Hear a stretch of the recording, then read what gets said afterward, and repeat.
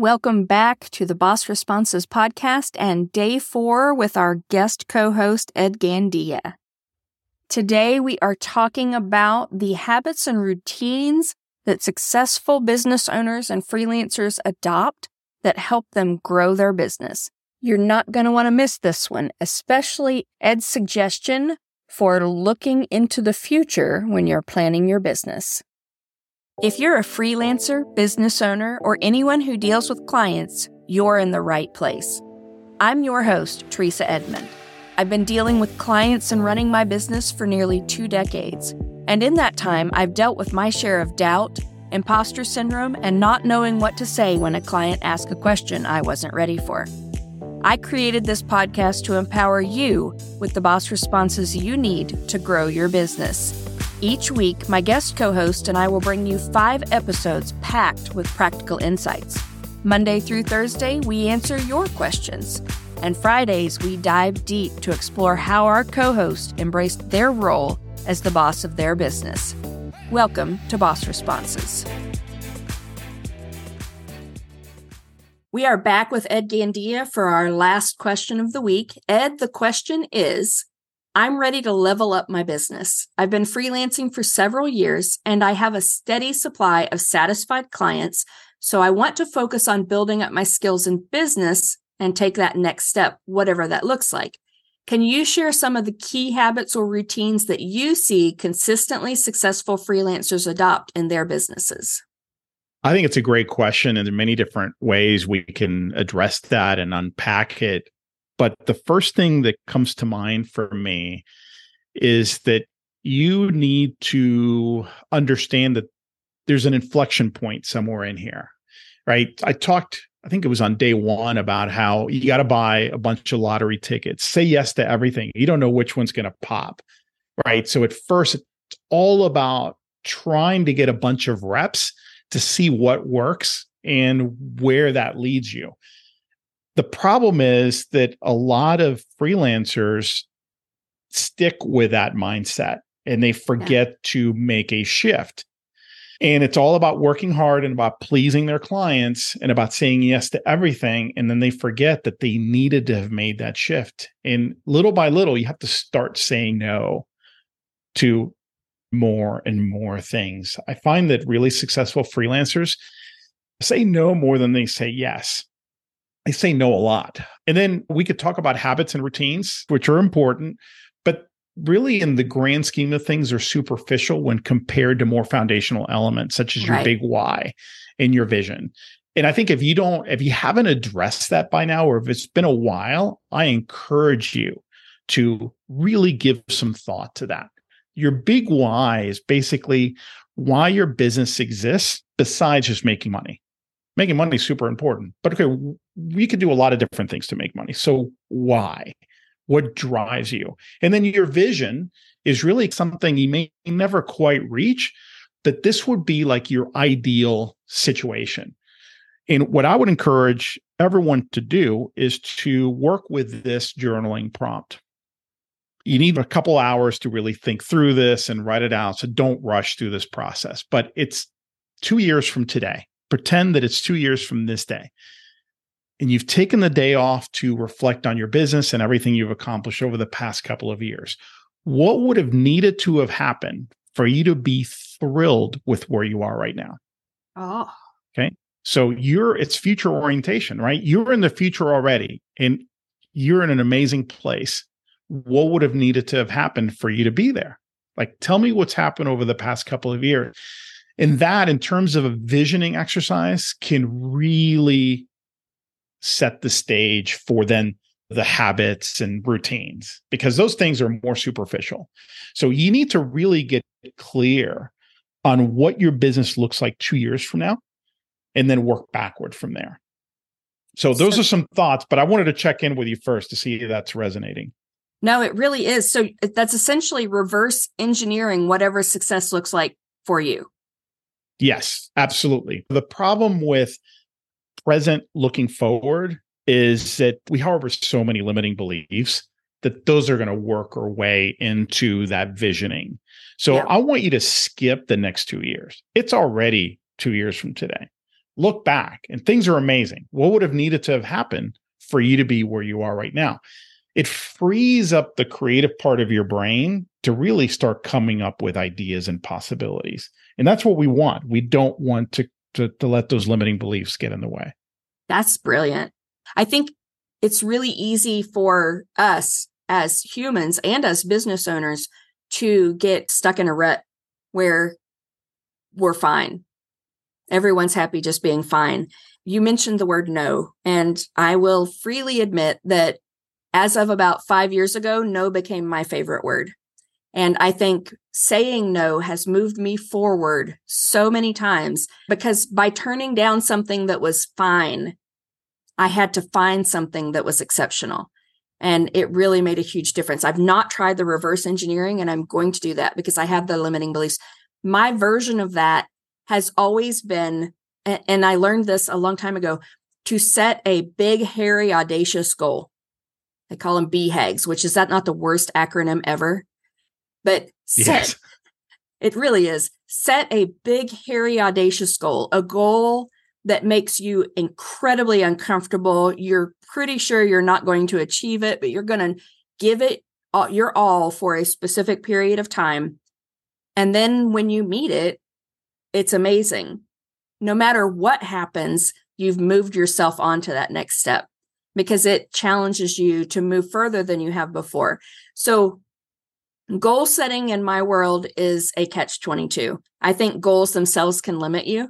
I think if you have milestones that you're moving toward, that's fine because it's moving you toward something. But that big, hairy, audacious goal, I remember the first time I set one, I was at probably the $5,000 a month mark, and I thought I was doing fine.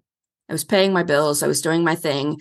My business was just getting started. I was really, really happy.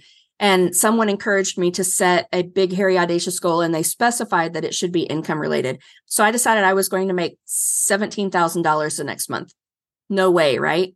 That's a heck of a leap. I did it with 10 days to spare, and I almost killed myself doing it. And I moved back to more reasonable goals for future months. But that broke something in my brain, a bad something, and it made me see I'm capable of more than I thought I was. So it almost reverse engineered that success because it assumed a success that I knew wasn't possible. So no matter what I did, it was going to be great.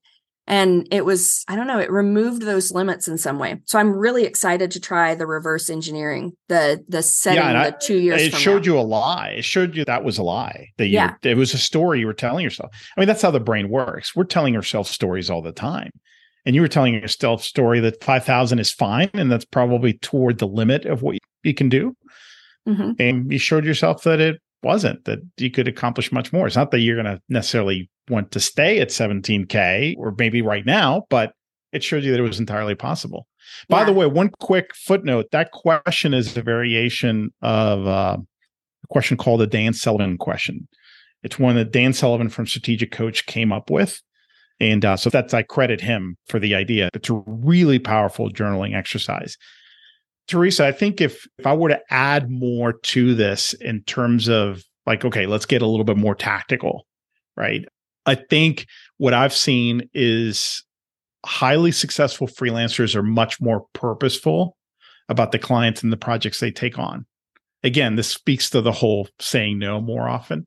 They push themselves ever so gradually to go after bigger opportunities and work with longer term clients. So one thing I did about 6 years in, I realized, you know what? I looked at what was working and whom I loved working with, what kind of relationships I enjoyed.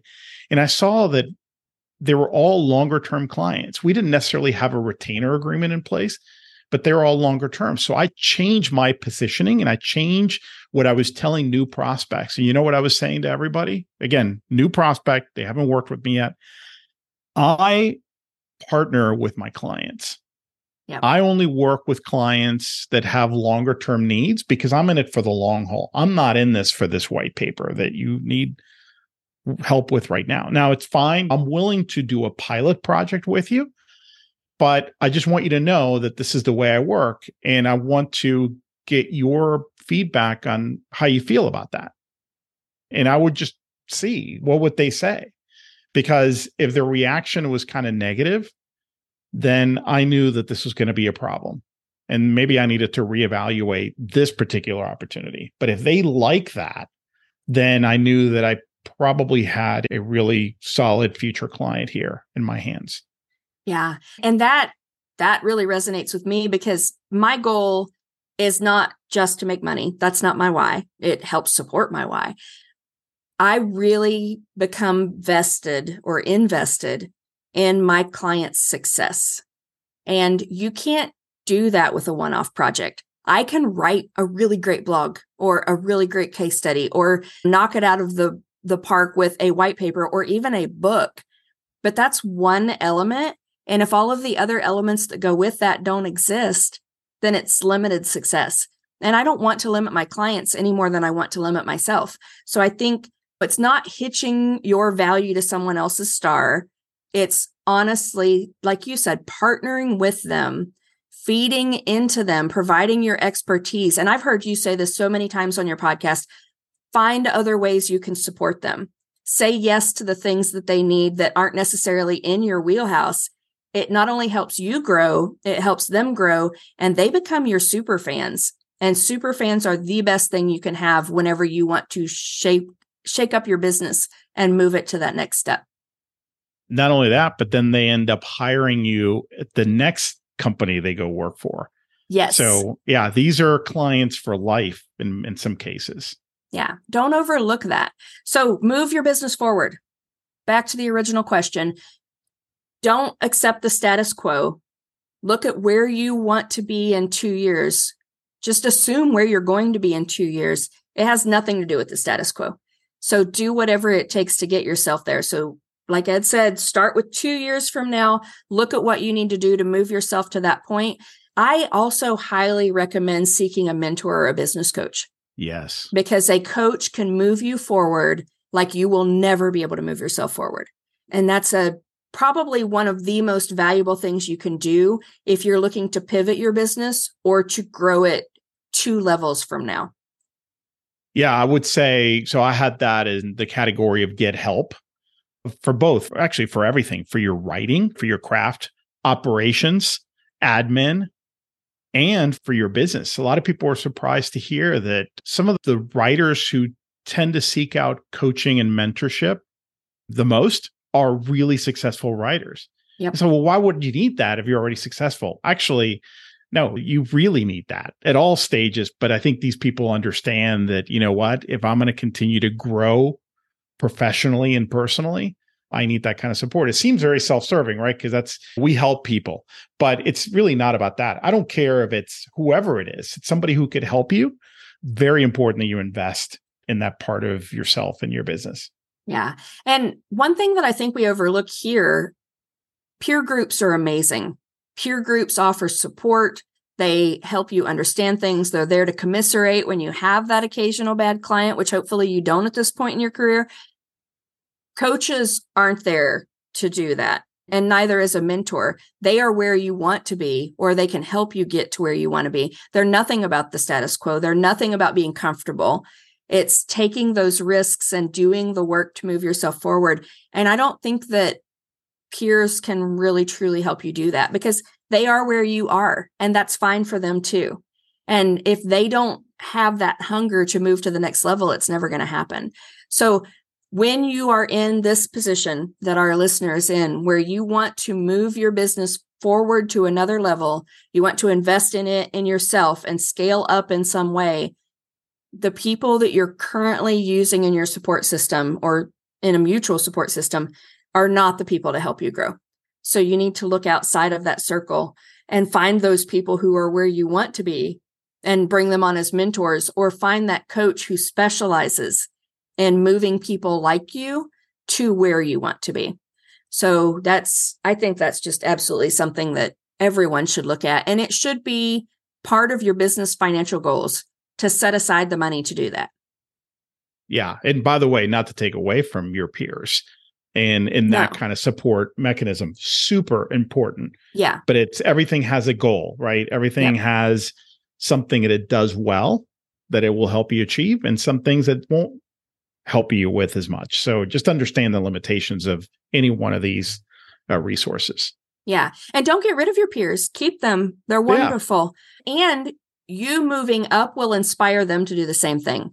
Absolutely. So don't underestimate the value of that.